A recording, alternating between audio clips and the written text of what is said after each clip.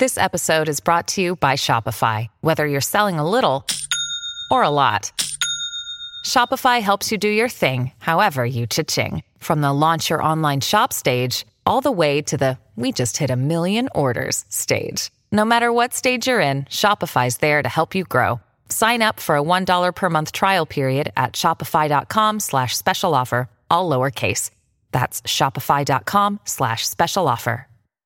Hello, everybody. This is Marshall Poe. I'm the editor of the New Books Network. NBN listeners like to read books and buy them. So we thought we'd tell you that right now, our friends at Princeton University Press are having a remarkable site-wide sale. You can get 50% off books, including ebooks and audiobooks, with the code 50, F-I-F-T-Y, at checkout until May 31. You can save some real money on Princeton University Press books. I encourage you to go there and check it out. Welcome to the New Books Network. Hello, everyone. Welcome to This is the Place, a podcast series from The Common Magazine on the New Books Network. The Common publishes literature and art with a modern sense of place. I'm Emily Everett, managing editor of the magazine and host of the channel. Today we'll be talking to Noor Naga about co-editing a portfolio of writing from the Arabian Gulf for issue 22 of The Common. We'll also be discussing the essay she wrote to accompany the portfolio titled Who Writes the Arabian Gulf? Noor Naga is an Alexandrian writer who was born in Philadelphia, raised in Dubai, studied in Toronto, and now lives in Cairo. Her verse novel Washes Praise, which won the Pat Lowther Memorial Award and an Arab American Book Award, was published by McClelland and Stewart in 2020. Her debut novel, If an Egyptian Cannot Speak English, won the Grey Wolf Press Africa Prize and is forthcoming in April 2022 from Grey Wolf Press. Noor Naga, thanks for joining us. Hello. Thank you for having me, Emily. Would you set the scene for our conversation? Just tell our listeners where you're living and calling from now. Sure. I am in Cairo, in the neighborhood of Maadi, in my apartment, in the smallest room in the apartment, which has the best signal. So I'm hoping that the Wi-Fi holds out. Sounds perfect. Would you start us off with a reading from your essay, the first paragraph, maybe? Yes, absolutely. This is from Who Writes the Arabian Gulf? I have dreamt of this Arabian Gulf portfolio ever since I was a teenager, writing about snow and squirrels and picket fences, despite living in Dubai where I had more experience with temperatures of 40-plus degrees, karak chai, compounds. Because English was my first language, the fiction that was available and accessible to me at the time was perpetually happening elsewhere. My high school education focused on the British and American canons, meaning that we had no exposure to global Anglophone literature, let alone any work set in the United Arab Emirates. The bookshops sold mainly self-help and cookbooks in the 2000s. The public libraries were few, poorly stocked, and dominated by Arabic literature that was also generally quite dated. Consequently, for most of my teenage years, my imagination was furnished by foreign clutter and peopled by strangers I had no knowledge of firsthand. There was the book world and there was the real world, and I didn't even appreciate how separate they were in my mind until I began to write about rivers and forests and realized there were none around me. The mimetic dimension of literature had been severed entirely. Thank you for reading that. For our listeners who may not have read this essay yet, would you just briefly describe what the piece is about? Sure. This introduction was sort of my attempt to give voice to some of the questions that have been piling up in my mind over the years and kind of came to a head with this Arabian Gulf portfolio that have to do with sort of who gets to be included, which obviously I don't feel I have the right to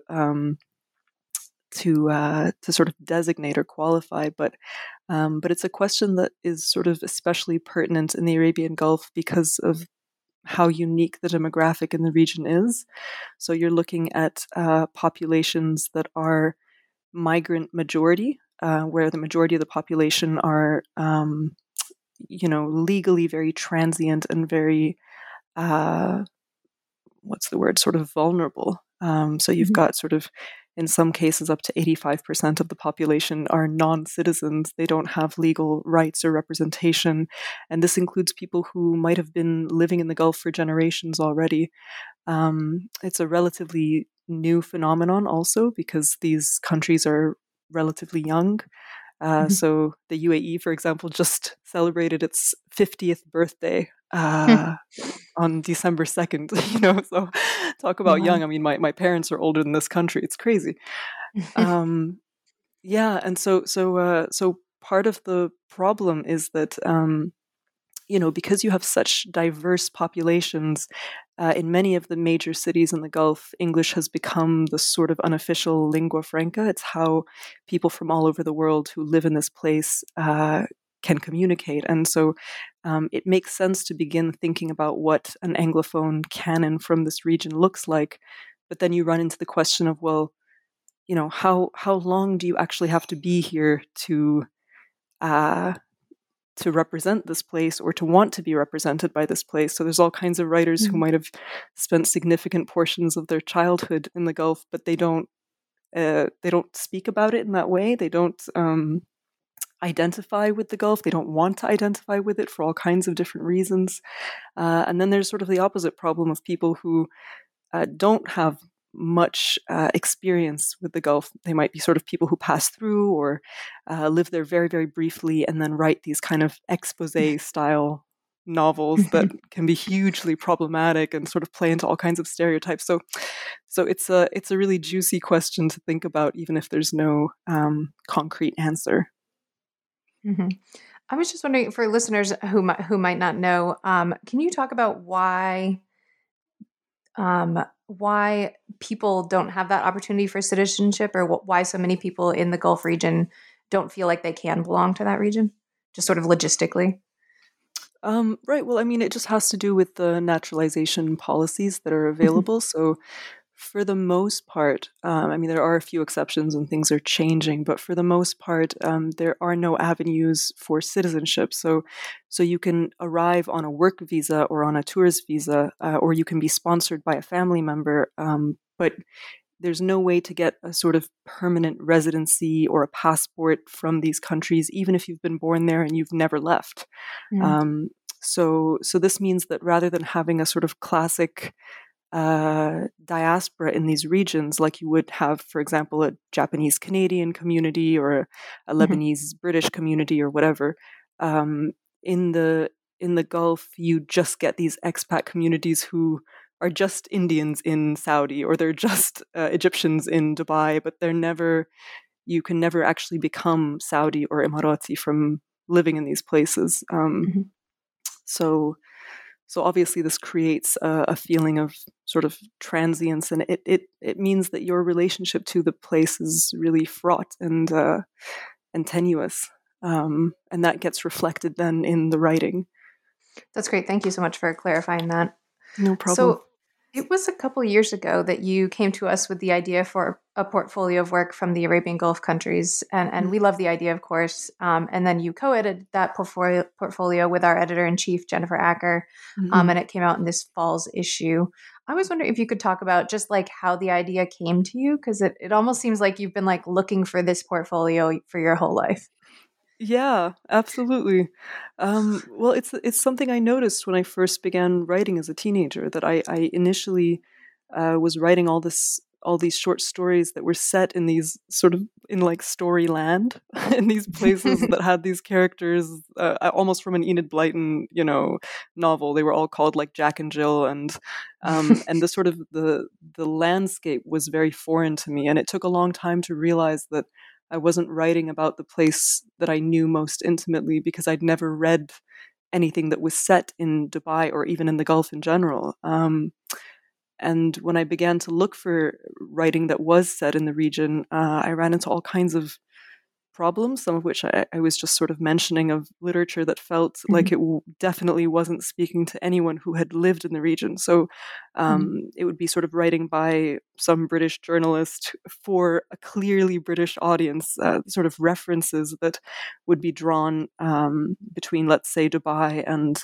London, let's say. I mean, it was sort of, I felt very much that I was not the target audience. I felt very alienated from the settings that I was finding. And of course, I mean, I'm making a blanket statement. There's also all kinds of things that I found that I did identify with, but but I felt very strongly the lack of a platform or a collective in which these works could begin to speak to each other.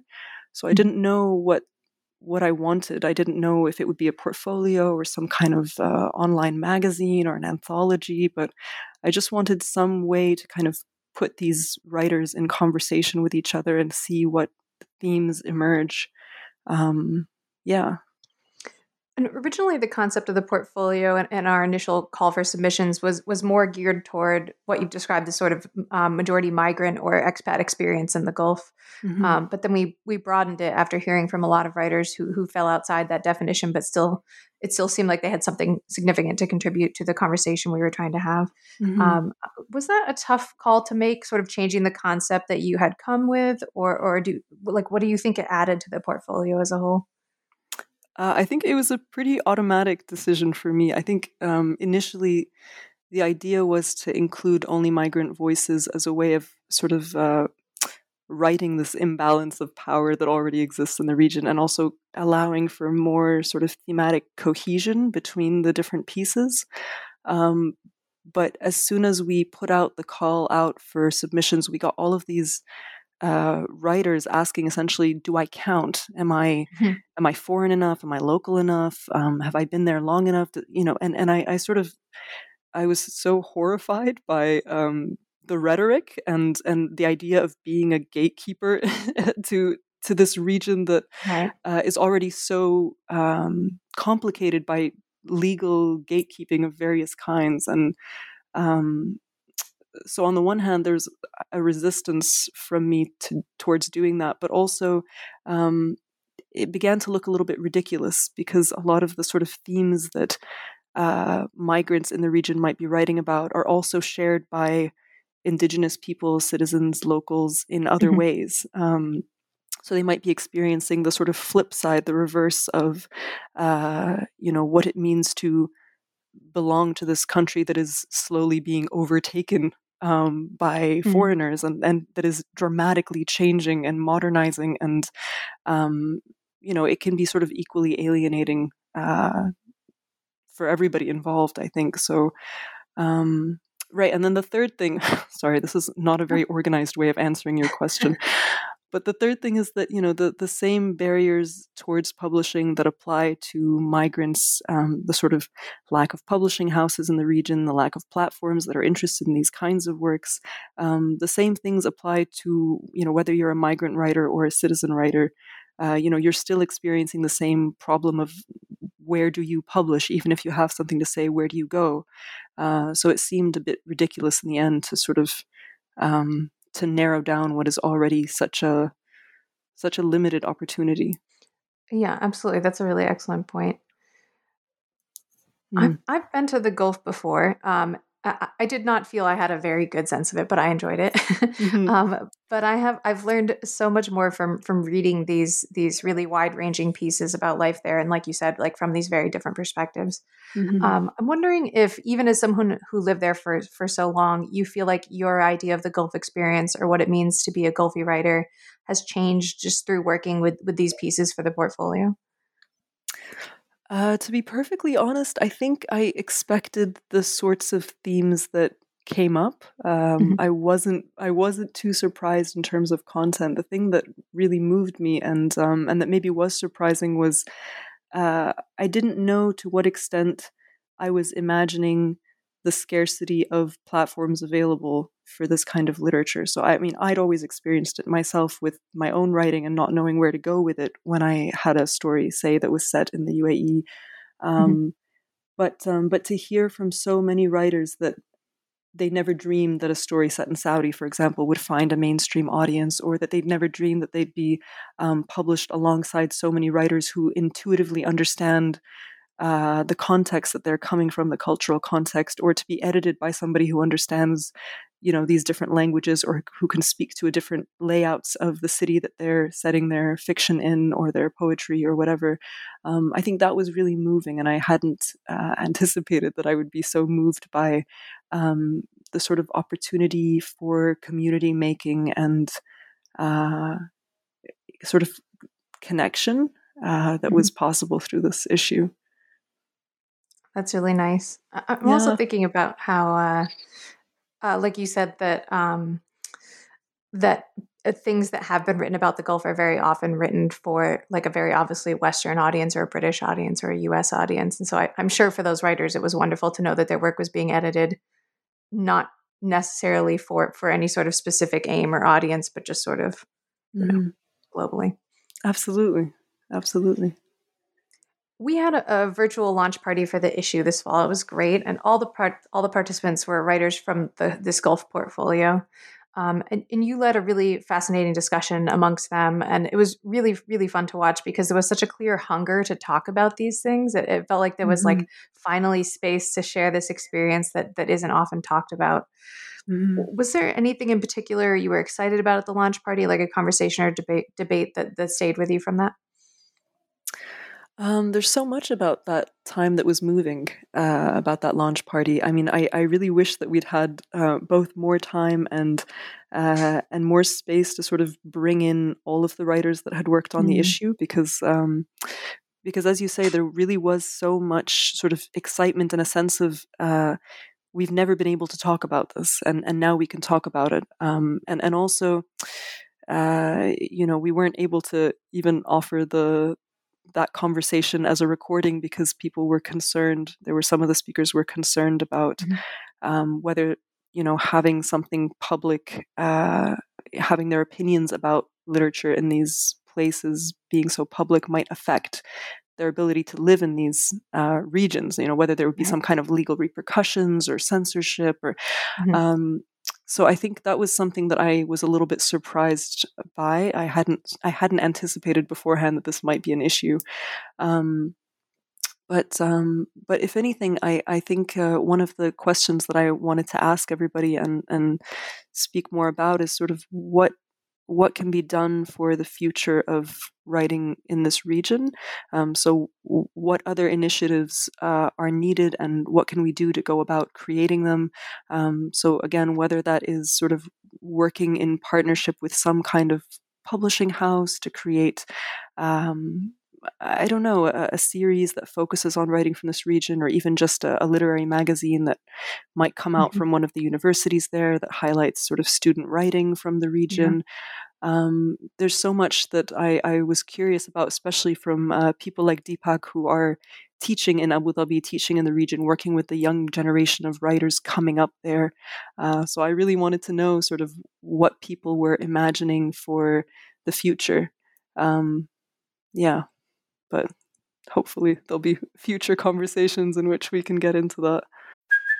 Hey, it's Kaylee Cuoco for Priceline. Ready to go to your happy place for a happy price? Well, why didn't you say so? Just download the Priceline app right now and save up to 60% on hotels. So whether it's Cousin Kevin's Kazoo Concert in Kansas City, go Kevin, or Becky's Bachelorette Bash in Bermuda, you never have to miss a trip ever again. So download the Priceline app today. Your savings are waiting. Go to your happy place for a happy price. Go to your happy price, Priceline. Yeah, absolutely. It was just so obvious from watching that it was like, finally, we can talk about these things. Yeah. I should have asked this earlier when you were talking about it, but I'm curious. I often ask this when we publish a portfolio. What would you say are the sort of connective themes or things that you feel like run through the Gulf portfolio? Like what things do you see coming up in multiple stories? Like you said that you sort of weren't surprised by them. Can you just talk about what those are? Well, I mean, a very obvious anxiety about home and belonging. So there's many themes of alienation, of claustrophobia, and they're often sort of polar opposites. So this feeling of entrapment, like with Tariq al-Haydar's story, which is all about this feeling of being trapped in Riyadh, being stuck there, and having sort of all these fantasies about alternate futures that might be possible in other places, especially kind of thinking about it in terms of romance, what is possible for love or marriage. So I found this theme of sort of claustrophobia was sprinkled throughout in different ways. Also Farah Ali's story, in which one of the characters literally locks herself in a room and won't come out, and the whole story has this girl in a room that you never see, and you sort of hear her voice, but it gets a bit sort of spooky after a while, and you almost wonder if she's even in there, or who is in there, what is in there, and why she's in there. And so, there were all kinds of themes of entrapment, but then also of wandering, of being sort of rootless and placeless. I'm thinking of Priyanka's essay, Our Man is Mars, her experience of sort of not knowing where to go once she's left this home that she's always lived in, and wandering from city to city and having all these different borders sort of closed in her face in various moments that depend on what passport she currently has that's still valid, what her visa situation is. And this is something that comes up with Muna Karim as well, and also with Kaya's essay. So I think there was a lot of anxiety in the entire issue about mobility, where you can go and where you can't go, and how far and when and in what way. And so I think this is something that maybe a portfolio about any other region in the world would not be so full of. But yeah, that's what I expected, and that's what happened.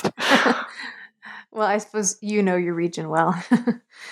I mean, I suppose I know my own anxieties well. I have the same. Yeah. I have the same relationship to place. So probably this is much too big a question to really tackle on a podcast, but I was thinking about what you mentioned earlier, and your essay really tangles with this a little bit about it's just something we've been thinking and talking about a lot in the last few years, which is who gets to write certain narratives of people or places, and who can do that with authenticity or authority. And of course, it's sort of complicated in the Gulf region where people are often sort of passing through. Would you just talk a little bit about how you've come to see this question, either just in a broad sense or specifically as it relates to the Gulf? Yeah, I mean, it's complicated. I sort of began by thinking about all the books that I've read that are set in the region that have caused me to cringe, and thinking about what it is specifically about these works. What do they have in common, and what is it that I'm reacting so strongly against?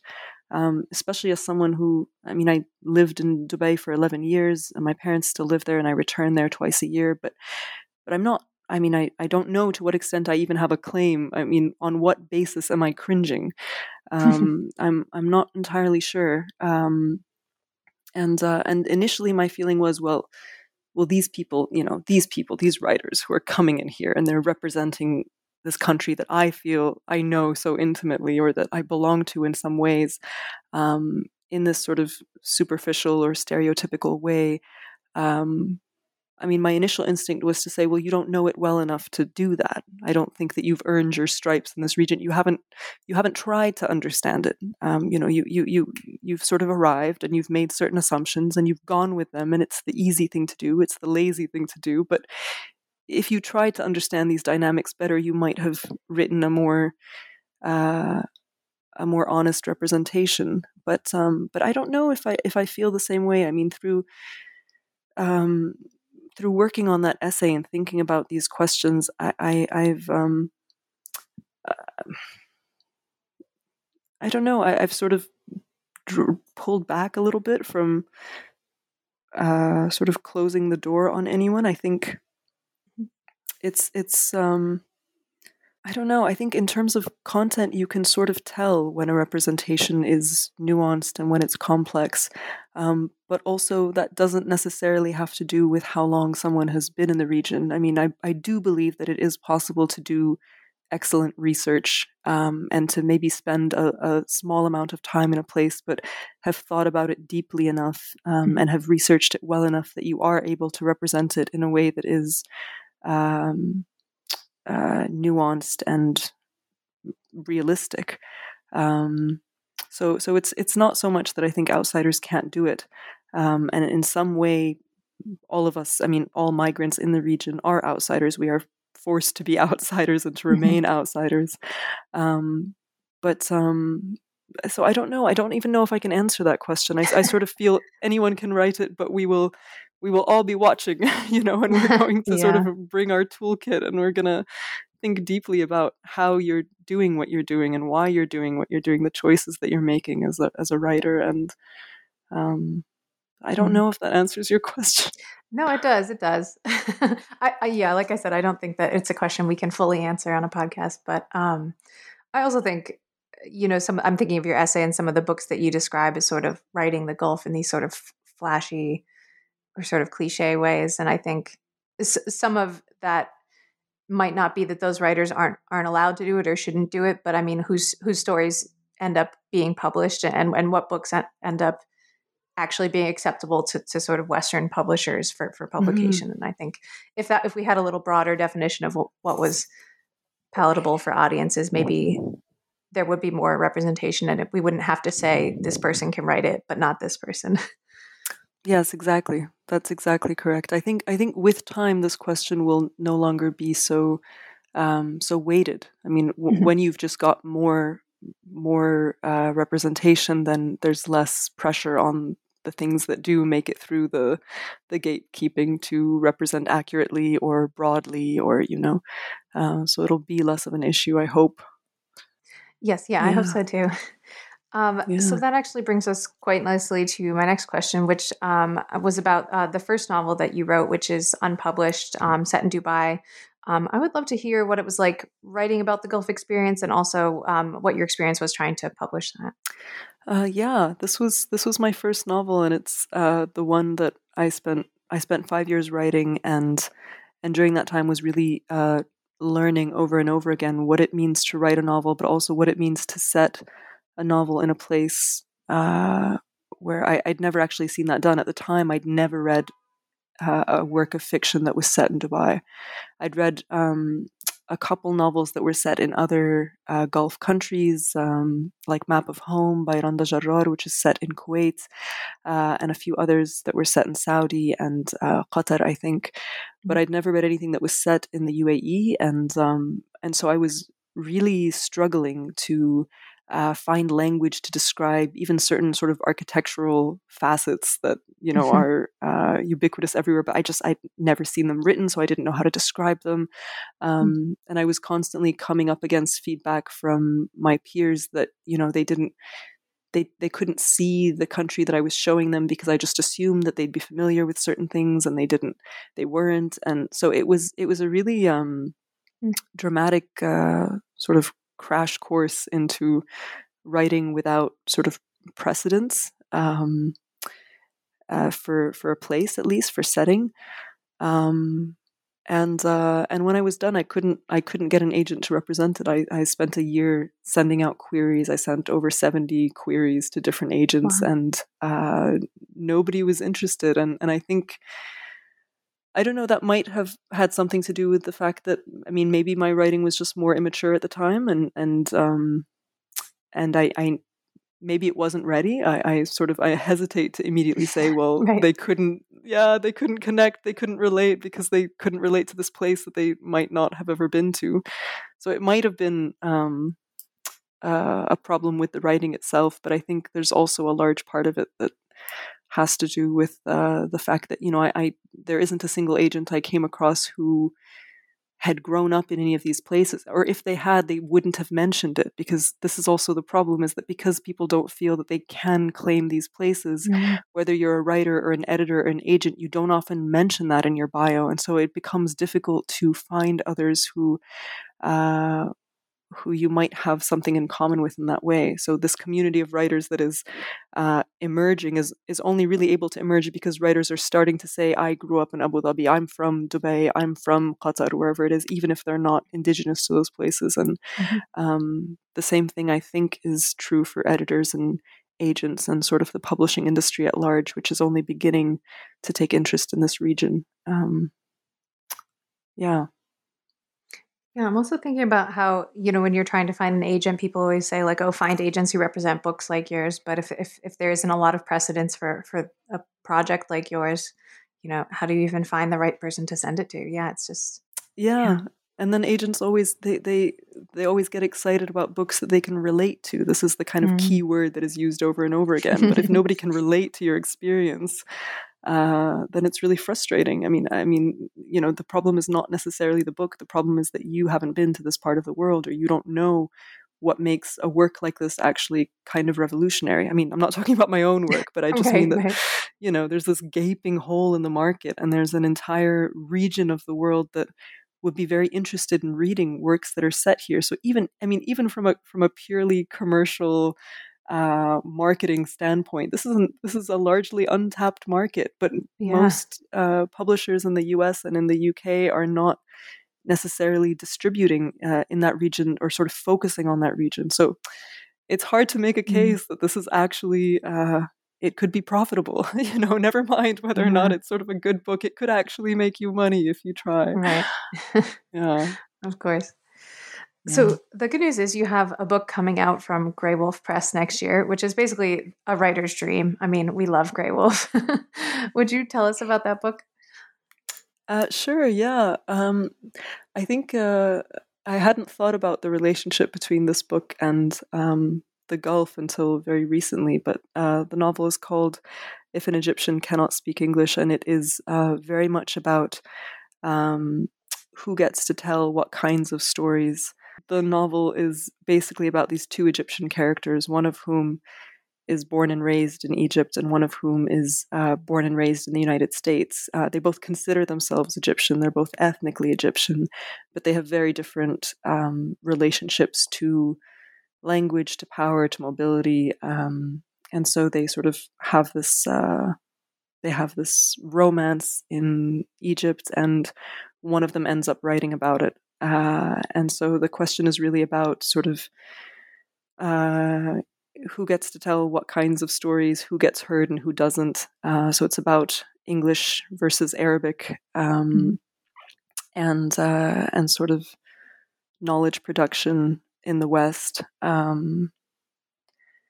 So yeah, it's sort of relevant to this Gulf thing. I'm so sorry. I don't know why I can't answer this question. It's like I knew it was coming, but I suddenly cannot. That's okay. So how long, I'm just always curious about the life cycle of a novel. How long would you say you've been working on this current book, the one set in Egypt?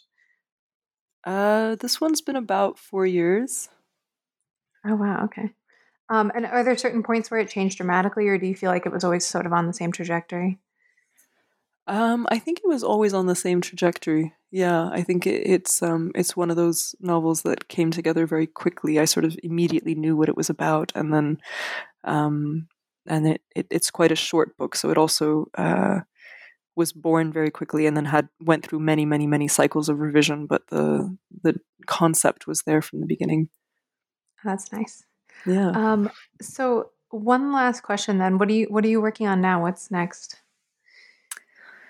Well, my hope is I'm trying to work on an essay that is a little bit about the Gulf, actually, and about my own feelings of disorientation in relation to it. I've been moving around really frenetically for the last few years, and it's gotten to a point where I'll sort of wake up in the middle of the night and not know what city I'm in, and fall out of bed because I think I'm in a different bed, in a different room, in a different country, or I'll answer the phone in the wrong language, or I'll try to pay with a currency that does not exist in this country. So I get time zones confused. I've just become really frazzled and exhausted, and I'm trying to think about what happens to the mind when it sort of loses its sense of here-ness on a sort of subconscious level. So I'm hoping that the next project will be maybe a book of essays, or maybe just a long meditation on place. That sounds wonderful. Noor Naga, thanks so much for joining us. It's been really great talking with you. Thank you, Emily. This was really lovely. I'm really glad we got to have a little follow-up chat. Good, me too.